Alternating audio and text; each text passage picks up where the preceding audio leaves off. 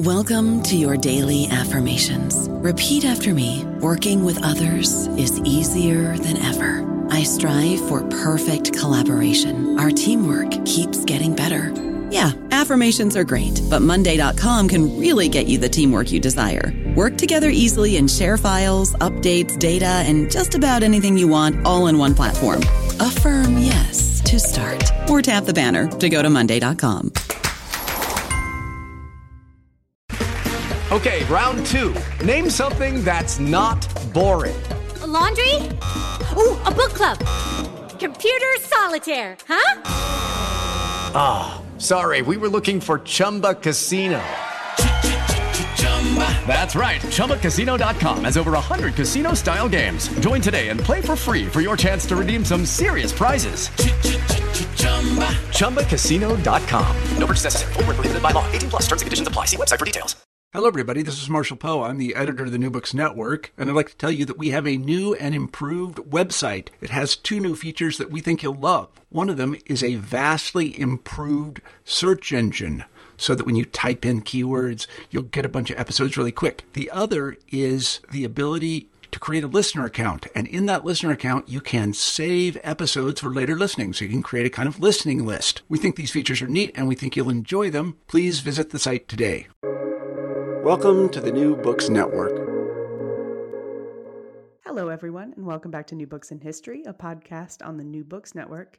I'm here with Lou Ann Hamza, professor of history at William & Mary in Williamsburg, Virginia, to talk about her new book, Village Infernos and Witches' Advocates, Witch Hunting in Navarre, 1609 to 1614, out this year, 2022, with Penn State University Press. Hello, Lou Ann, and welcome to the program. Oh, thank you so much, Jan. It's delightful to be here. Great. So how are you? How's your morning? My morning is excellent. I received some emails from Madrid this morning asking for copies of the book with a possible translation in the works in Navarre. So, of course, that's every author's dream. And so I'm a very happy camper right now. Very happy. So, And I'm really glad the book is becoming available through Amazon and Walmart beyond the press. And I had the delightful task of sending out copies to people who mentored me in Spain and people who have supported me throughout this very long process of writing. And so that's just delightful. That's great. Oh, that is wonderful. Good. Congratulations. Good news. Well deserved. It's a really good book. Oh, thank you very much. Okay, so our first job is to figure out how you came to write this. And looking through your CV, I can see that this makes some sense for you. But tell us how you landed on this book. Well, it seemed logical to take up this topic next after my first book and then my collection of primary sources from the Spanish Inquisition. My first book dealt a little bit with witchcraft in terms of treatises by learned theologians. And then for the primary source reader, I ended up translating the proceedings of a 1526 conference held on witches and what to do about witches. And the witches in question were in Navarre, and the Congress itself was held in Granada under the auspices of Emperor Charles V. So I thought to myself, nobody has looked at Inquisitor Salazar and the Navarrese witch hunt in some 30 years. I'll give it a shot. I was most concerned at the beginning with Salazar himself, like all my predecessors have been. He's legendary. The historians who came before me wanted to make him into a proto-modern skeptic. And I was convinced that, in fact, he was really a very learned Catholic lawyer in the early 17th century. And so my original aim was to restore him to his historical context. So we all thought that the only important sources, the only surviving sources for this witch persecution were in Madrid, in the National Historical Archive, in an enormous dossier of some 900 folios. So I followed my predecessor's lead and spent a couple of years trying to get through that dossier in Madrid. None of the materials therein are in chronological order. There's no index. So you really have to start from scratch in terms of figuring out the sequence of the documents, who the actors are, and so on. And then everything changed when I took a trip to Pamplona. And at that point, it was a whim. I thought the Bishop of Pamplona was involved in this witch hunt in ways we don't fully appreciate. maybe there will be something there. Well, to my shock and awe and delight, the archives in Pamplona are overflowing with materials related to this witch hunt. And none of us realized that, and we should have, because witchcraft is a mixed crime, what we call a mixed crime in the early modern period, meaning that it consists of physical harm as well as spiritual harm. And so as a result, every legal jurisdiction is interested in witches. Bishops are interested, secular judges are interested, and inquisitors are interested. And so it wasn't just the Inquisition that was involved in this persecution. It was also the Bishopric of Pamplona. And then as accused witches began to sue their torturers, the secular court in Pamplona became involved as well. So in a nutshell, we've discovered so far 8 cases, 8 trials, and 8 lawsuits in the Royal Archive of Navarre relating to this witch hunt. We've found probably 15 or 20 notarial records related to the witch hunt. The diocesan archive, because the bishop has his own court in this particular period of time, the diocesan archive has a massive trial of a witch torture priest from the village of Eratsu who made his parishioners' lives miserable for 2 full years, accusing them of witchcraft, imprisoning them, torturing them. All of this is illegal. And then finally, we found a divorce case in the diocesan archive filed by a female witch suspect who was set up for witchcraft accusations by her stepson and her second husband. And her divorce case was successful. And after that, unfortunately, she disappears from the record. But so that's it in a nutshell. I just stumbled on a wealth of documentation that nobody knew existed. And so as a result, the project has taken some 12 years to complete. Because as I noted in my acknowledgments, every time we turned around, we kept finding more sources. 2 of these trials were only discovered in 2014 and 2018 by archivists at the Royal Archive in Pamplona. They were uncatalogued. They were in a box in the basement. And they're astonishing. They come from a village called Olagüe, which is just north of Pamplona. And they feature dozens of depositions of self-identified child witches, ranging in age from 5 to 15. And when I say self-identified, these kids in court say, somos los niños embrujados of Olagüe, as if they're in a now special category. So that's my story. Yeah, and how... That's such a great story. Oh, there's so much I want to unpack here. Let's start, first of all, let's start with the idea that you can still just stumble upon new material in archives, which I think is probably a surprise to people who don't do history or don't spend any time in archives. Oh, well, it's absolutely true because no one has successfully cataloged, for instance, notarial records, which exist by the thousands. And when you request them, they come in boxes. And the boxes are composed of little individual pieces of paper. And the papers are numbered, but you can't go anywhere to find a list of what's in the box. So as a result, I'm going through relevant notaries who are active, very prominent during this witch hunt. And lo and behold, there's a peace contract enforced between villagers and witches to make them stop abusing each other. We found an inventory of what a witch owned as she was being arrested and sent to the Inquisition in Logroño. So, it's common right now in my field for people to think, and this is true, the archives are extremely privileged repositories, and archives actually silence a lot of historical subjects, depending upon what the authorities deem worthy to keep and worthy to catalog. But at the same time, depending upon what you're looking for, archives can still be absolutely full of surprises. And we owe so much to these archivists who keep looking and keep cataloging and keep digitizing. It's amazing. So I should note that none of the sources in Pamplona are digitized, but the Diocesan Archive has a 41-volume catalog compiled by its former, soon-to-be 90-year-old archivist, Don Jose Luis Sales Tirapu, who has spent 30 years reading all of the 100,000 plus trials in that archive, and who created a catalog of them. And Don Jose Luis was kind enough to provide an index to every one of the 41 volumes of the catalog, which means I can go and look for witches, I can look for violence, I can look for all kinds of things, and then find them. So, these people are unsung heroes of the historical profession. Yeah. Yeah, absolutely. That is absolutely beautiful. That's wonderful. Okay, so witchcraft fits into your previous work, right? That's part of kind of the religious, kind of the community, the zeitgeist, really, you might of this period. It fits into your interests. You stumble upon this magnificent collection of material that is as yet unseen, and you decide to put it together, and you come across, I mean, some really impressive, like, your source material is very rich, and you come upon some really interesting, rich stories, right? Some really great things. And I'm thinking, like, our listeners probably don't know much about what a witch does or what it looks like when a witch is being accused of witchcraft. And I'm wondering if you could tell us a little bit about that.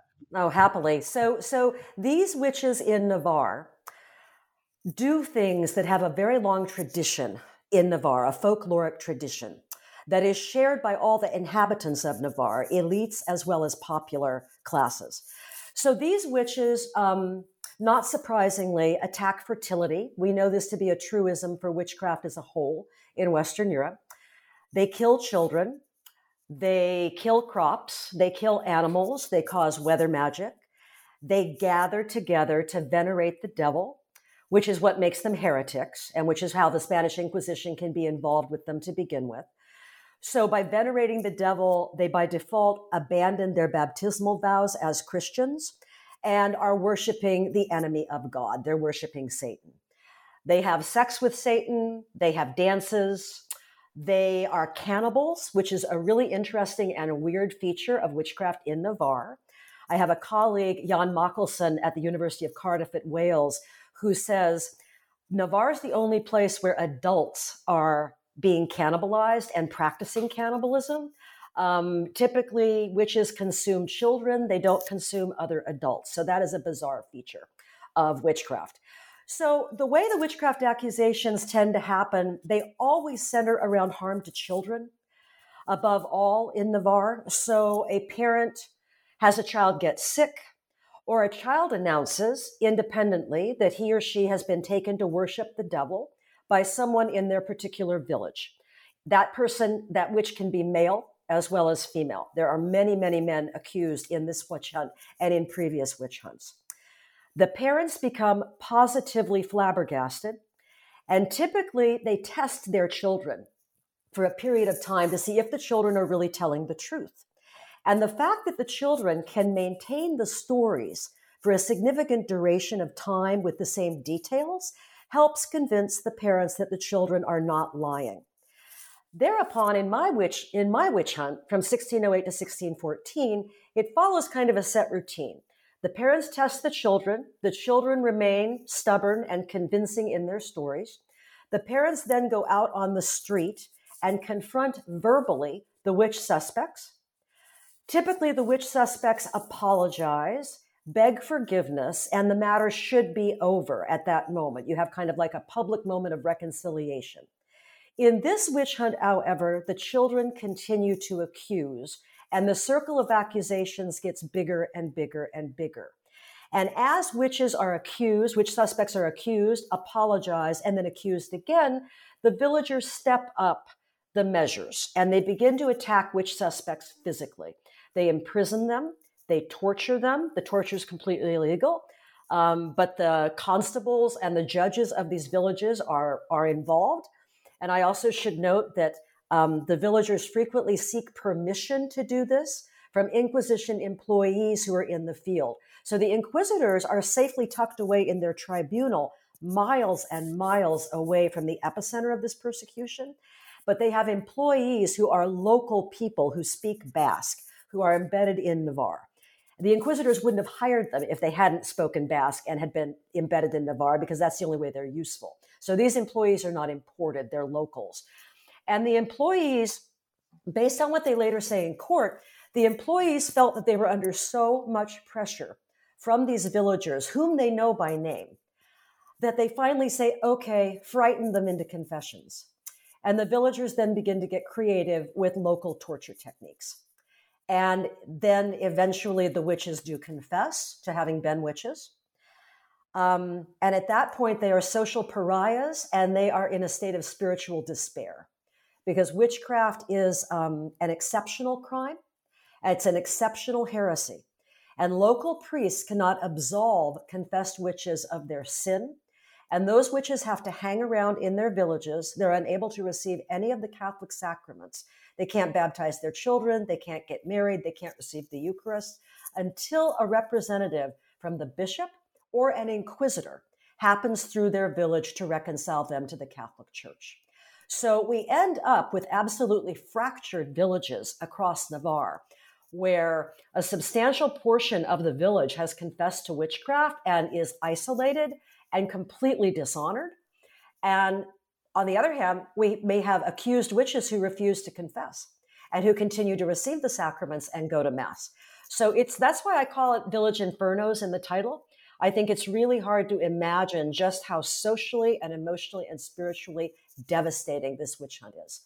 And one of my main aims to the book was to restore religion to our understanding of this persecution, because my predecessors were not interested.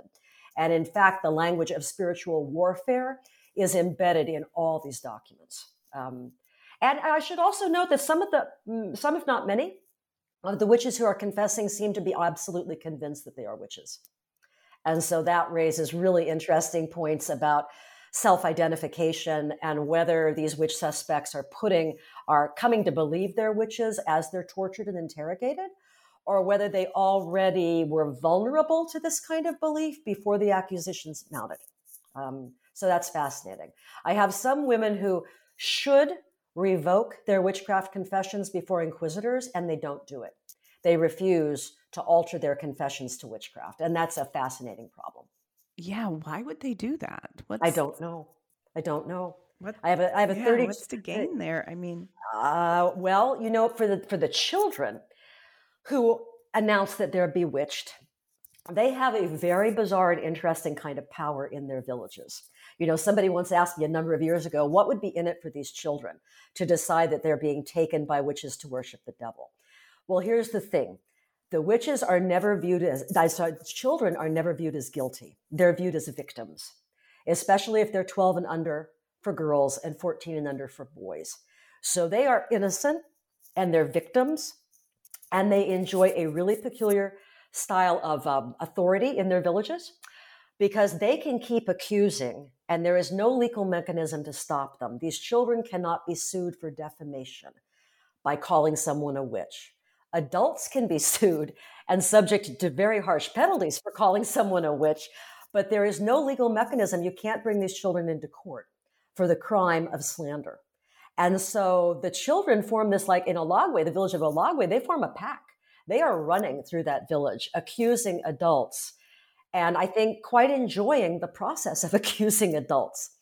And in some instances, it seems that they aim to ramp up the fear and anxiety in the community. I mean, they will announce that the recently dead parish priest has been exhumed by witches and cannibalized. They will tell the parish priest that the witches are burning his portrait at the devil's gatherings, and their witches are determined to kill the parish priest, but they can't quite manage to do it because the parish priest has so many crosses all over his house.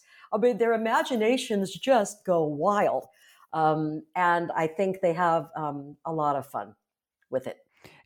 Yeah, I mean, it sounds interesting for children.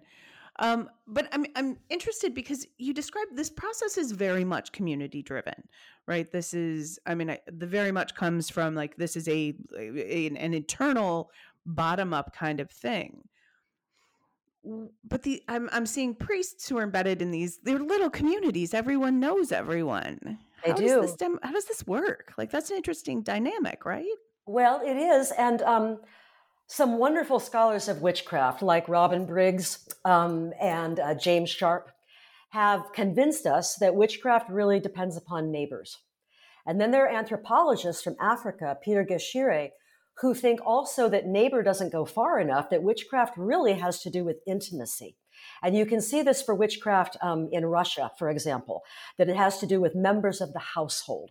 Valerie Kivelson, who's a wonderful historian of witchcraft in Russia, has proven that it's household members who frequently come under suspicion. So it's kind of a love-hate relationship with your neighbors and your family members, because let's remember, witches stay in place. Witches are not heretics who move around. And witches don't have any quota on the number of children or adults they are taking and converting to the devil's service. So once these anxieties take hold, and you have a definite belief in Satan. So I wouldn't want to make this look purely functionalistic or sociological, as if you decide to scapegoat someone in your village. It's far more complex than that. And of course, the other thing that complicates the material here is that the witches in Navarre do not fit the paradigm of witches. They're not menopausal crones, and they're not poor, and they're not angry. We have pregnant women who are tortured. We have women who've just given birth who are tortured. We have rich women who are accused. We have widows who are accused. So it's a really polyglot body of individuals who are subjected to these accusations. And then there are the men who are subjected and tortured as well, of all ages and walks of life. So I can't point to one single trigger for the accusations. There isn't one. And in fact, we've kind of given up as historians of witchcraft in terms of finding single causes. We know that single causes don't work. And I know that's going to be unsatisfying to my audience. That's a historical truism. Right. It is. Yeah, I mean, that's just, there's not one single thing. Although you can often in other places, like you can see, you know, there's famine, there's like unrest, there's something that's happening. But this seems to go on for long enough that it's not that either. There's no. Like, the one thing it's a real tough time. So, well, the one thing I would say that is consistent has to do with children and hunger. So it seems very clear that people in Navarre are consistently hungry. And we know that children are bribed into accusations of witchcraft in this persecution through really minimal gifts of food. And so that is maybe a common cause vis-a-vis children. In the village of Olagüe, a number of the children are threatened with physical violence. They're threatened with being clubbed to death or drowned if they don't accuse certain people in the village. So that we know is a matter of personal enmity playing out and taking advantage of the witch persecution that's going on more broadly.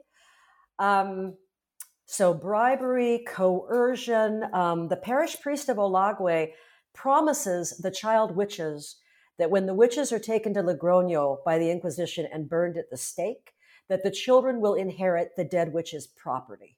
Now, this priest has no legal ability whatsoever to make that promise or to make it happen, but the children believe that he does, clearly. And so they joyfully accuse, and boy, do they stick to their accusations. They're cross-examined by a whole bunch of legal authorities, and they stick to their stories, by and large. So, though I have one young woman who's kind of the heroine of my story, Mary Martine, who's 13, who accuses her mother in a single line in a trial.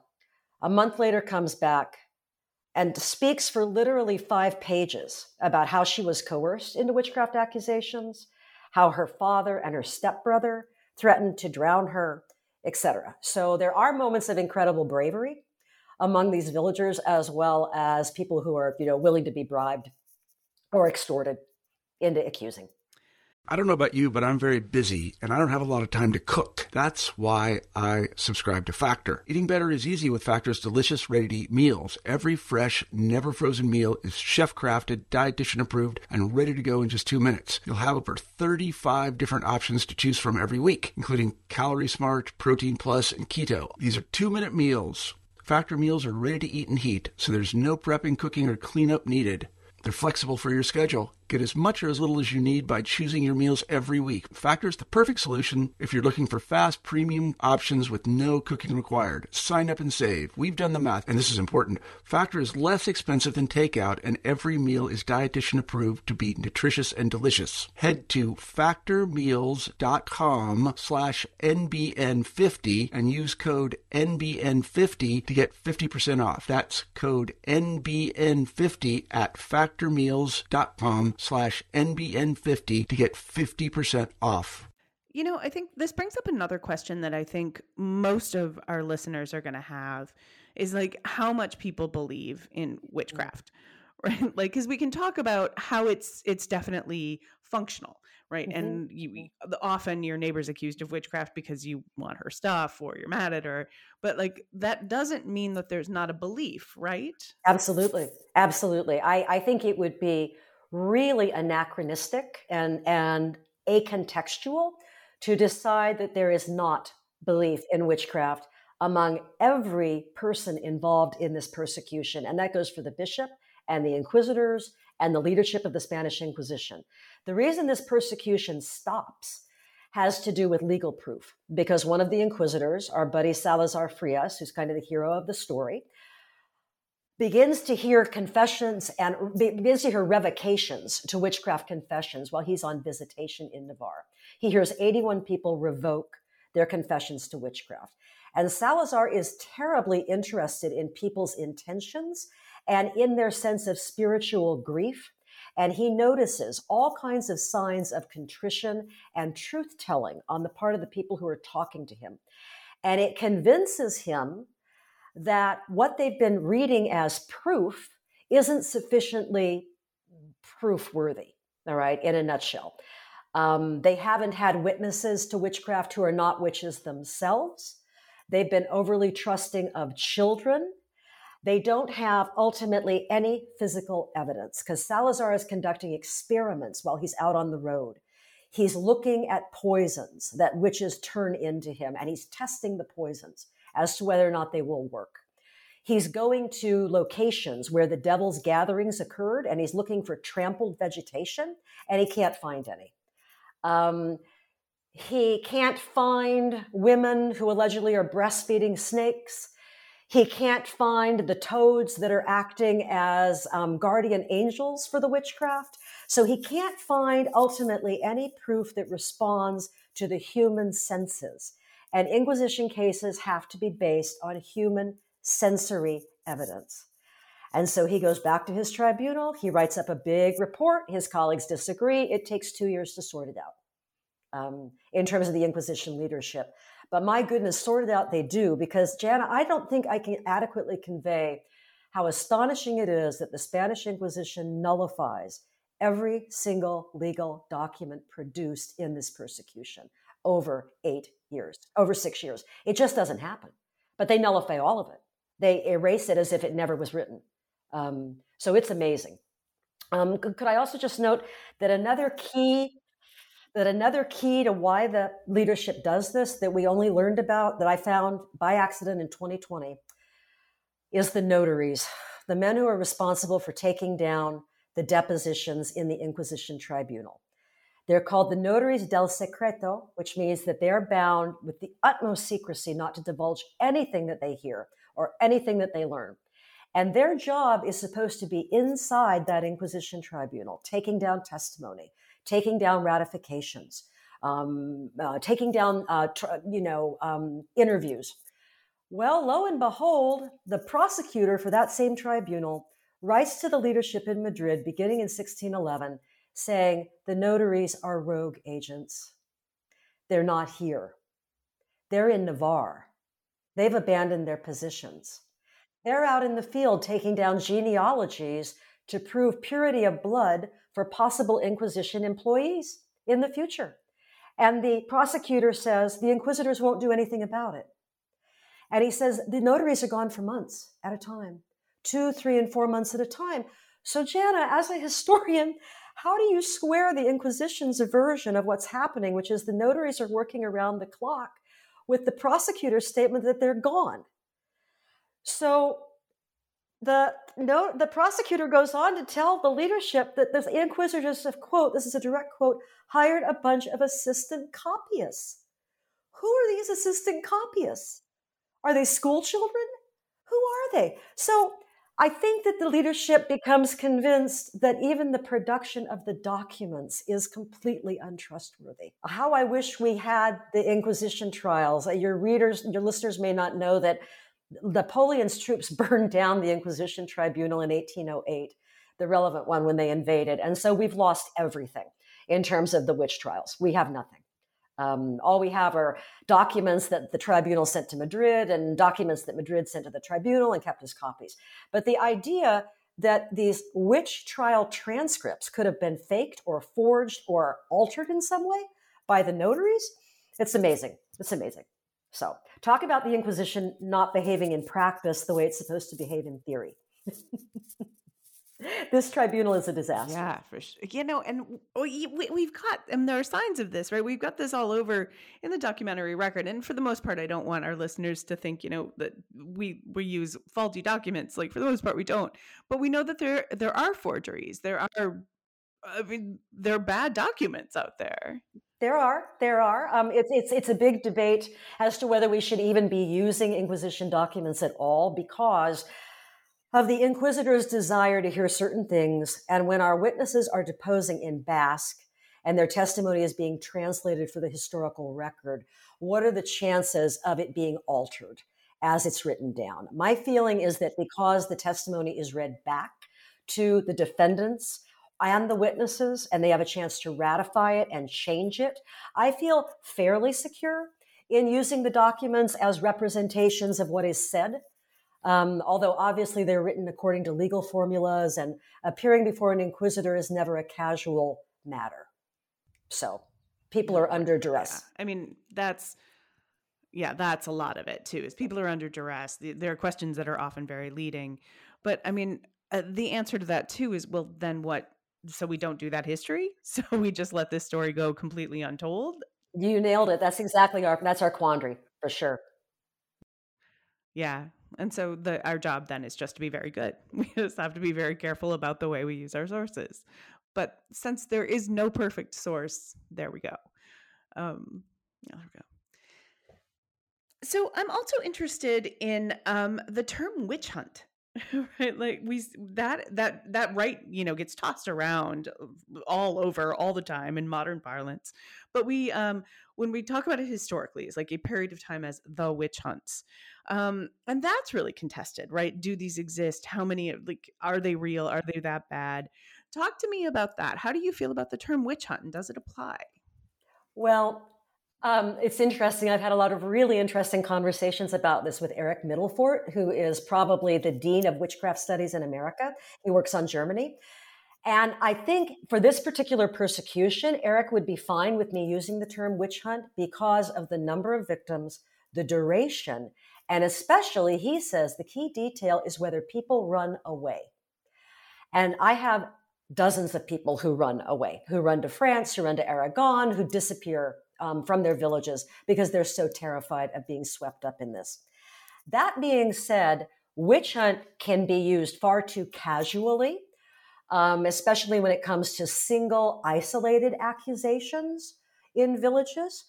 And for Spain in particular, because witchcraft accusations and trials appear to be relatively few, my colleagues often invoke a rule of scale, which is if there aren't that many victims, we should be portraying witchcraft as routine, as minimal, as an everyday occurrence. And I still resist going in that direction in terms of calling it routine and everyday, because I think people are not appreciating the depth of honor involved here in terms of the society. So I think the witchcraft accusations, even if they occur in the single digits, have devastating outcomes for someone, somewhere, for the people who are accused, whose social honor is really obliterated. And it's also worth noting that we have many, many documents on defamation for witchcraft slurs that no one has ever read. The High Court of Appeals in Valladolid and the High Court of Appeals in Granada, they have multiple cases of defamation over witchcraft slurs, and no one's ever read them. So in terms of, historians tend to look at trials only, but witchcraft needs to be seen with a broader gaze in terms of other crimes. And so I think we could learn a lot if some industrious graduate student went to work on those sources. That the paleography, the handwriting is really difficult, but it would be a very worthwhile area of research. Oh, yeah. Oof, yeah, paleography. I mean, and I think there's also something to note here about, you're talking about nursing snakes and sex with the devil and these kinds of things, and then there is a much more quotidian version that's Mhm. about like selling love spells and helping, there's a Yes. very different Yes. like situation. Yeah, there are different strata in terms of the severity of the witchcraft going on. A cow could get sick, a crop could fail, there could be a hailstorm that wrecks your apple trees and your cider crop in this region. And historians think that for that stratum, that they've hypothesized, historians have, that suspicions build over time for a really long period of time before people are willing to accuse their neighbors of this kind of harmful magic. All right. We don't see that kind of duration in this witch persecution at all. If I be so bold as to call them my witches, none of my witches possessed a reputation for witchcraft before they were accused, and none of them has witches in their genealogies. And so that, I think, is a sign of how off the charts bizarre this persecution is, and how serious it is. Okay. And I have one last question that I want to think about what this means that it happens in this region. What does it mean that we have inquisitors coming into Navarre? And what's the relationship between the local and the central government in Spain? Okay, so what is now Spain, Sure. So I want to clarify that inquisitors all over the Spanish Empire are interested in witchcraft as a heresy. And so witches are pursued in Mexico City, they're pursued in Lima, etc. Here, there is a fatal disconnection between the inquisitors in the tribunal and the territory Navarre that they are supposed to be supervising because of distance. So really, distance demonstrates in this case, and geography, demonstrate in this case how an Inquisition investigation can go off the rails because the inquisitors have no control over the people they're supervising and the people they're responsible for. They also know nothing about Navarre. They know nothing about Basque traditions of witchcraft, about Navarrese traditions of witchcraft. So had they known the folkloric background here, they might have been less willing to jump to their dire interpretations of what was happening, right? Witchcraft in Navarre seems to be very much a community event where the accusations happen on the local level. You're accusing people from your own village. You're not accusing people from different villages. And public apologies bring back peace. All right, bring back tranquility to the community. And that's how this witch hunt starts, is that a young woman accuses some 10, 20 people of witchcraft in the village of Zugarramurdi. The individuals accused confess and apologize to their neighbors in church, and the whole matter should have been done, except somebody in that village forwarded an account to the inquisitors in Logroño. And they sent out agents to arrest those individuals and bring them to the tribunal. And so that's how the whole thing gets going, is the inquisitors intervene in the community event. They don't understand the community event. They become convinced it is diabolical heresy, which, based on the description, any theologian in any Christian tradition in this time period would have thought it was heresy, given what these witches allegedly are doing. And so they jumpstart the process. And they are so very, very, very stubborn for basically 2.5 years about issuing what we call an edict of grace, which would allow suspected witches to come to them, confess, and be reconciled to the church. An edict of grace allows heretics to be forgiven without necessarily a penalty if they come and confess voluntarily. But 2 of the 3 inquisitors in this tribunal want to punish. They are much more focused on the punitive function of the Inquisition than its pastoral function, which is to reconcile sinners to the church. And so it's a long, drawn-out process when it shouldn't have been. I mean, I would say, as devastating as this persecution is, one of the things that fascinates me is how in the world does it end? How has this social and this village infernos come to an end? We have all kinds of evidence that some of the villages are depopulated, literally, as the persecution is winding down, where out of 36 homes, only 9 are occupied. Out of 24 homes, 8 owners are missing. We don't know where they went. We don't know if they ever came back. I have a husband of an accused, tortured witch who abandons her in 1612 and leaves the village. So there's just a lot of social angst going on here. And so it would be fascinating to keep plugging away in the archives to see if we can find ever more information on how things settled down. Sure. Yeah. I mean, and there's just so many axes there. This, like, the individuals, the people in this community. But then you've got, like, you can have a rogue ex-community or a rogue inquisitor, and this is going to throw things off. That's right. You can. I mean, one of my colleagues, Amanda Scott at Penn State, is desperate for me to find out what happens to the child witches, whether their honor is affected long term. Do the child witches marry each other? Do they reintegrate into these communities? We just haven't found the right kind of documents yet to tell us what happens there. Yeah, I would love to know that too. What are the long-term repercussions? How do you trust someone later? Then, and what kind of scarring does that do? Yeah. So is that it? Is that what is next for you? Are you going to do some more work on witches? Well, as a matter of fact, I'm finishing a primary source reader about the child witches of Olagwe. It's due to Penn State University Press at the beginning of March. I'm really, really excited about it. So we're going to put together testimony by child witches and their victims in Olagwe, as well as the divorce case from Olagwe against this poor beleaguered woman who's set up by her stepson and her second husband. So I'm hoping it will be used in high schools and colleges. And after that, I don't know where I'm going to go next. I'm really interested in the use of forensic evidence by ordinary, illiterate, Basque-speaking villagers in these trials. And so I think I will take a little time and ponder in terms of what the next project will be. Oh, very cool. That sounds really interesting. Penn State University Press is doing some really great things for the field of history. The Latin American Originals series is really good. Yeah, and my series, The Iberian Encounter and Exchange, which is edited by Aaron Rowe and Michael Ryan, has been publishing some amazing studies for early modern Iberia. So worth checking out. Yeah, their contribution to early modern studies is really worth noting. So we just did. Well done. Okay. So, Lou-Anne, thank you. I have taken more than enough of your time. Thank you so much for joining me. Listeners, I cannot be more clear. Go read this book, Village Infernos and Witches Advocates.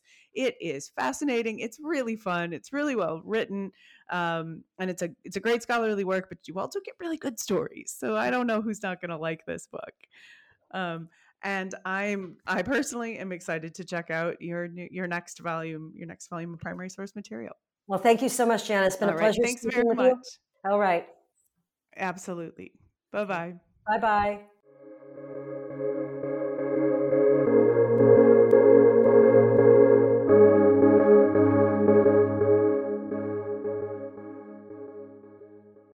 With Lucky Land Slots, you can get lucky just about anywhere. Dearly beloved, we are gathered here today to... Has anyone seen the bride and groom? Sorry, we're here. We were getting lucky in the limo and we lost track of time. No, Lucky Land Casino, with cash prizes that add up quicker than a guest registry. In that case, I pronounce you lucky. Play for free at LuckyLandSlots.com. Daily bonuses are waiting. No purchase necessary. Void where prohibited by law. 18+. Terms and conditions apply. See website for details.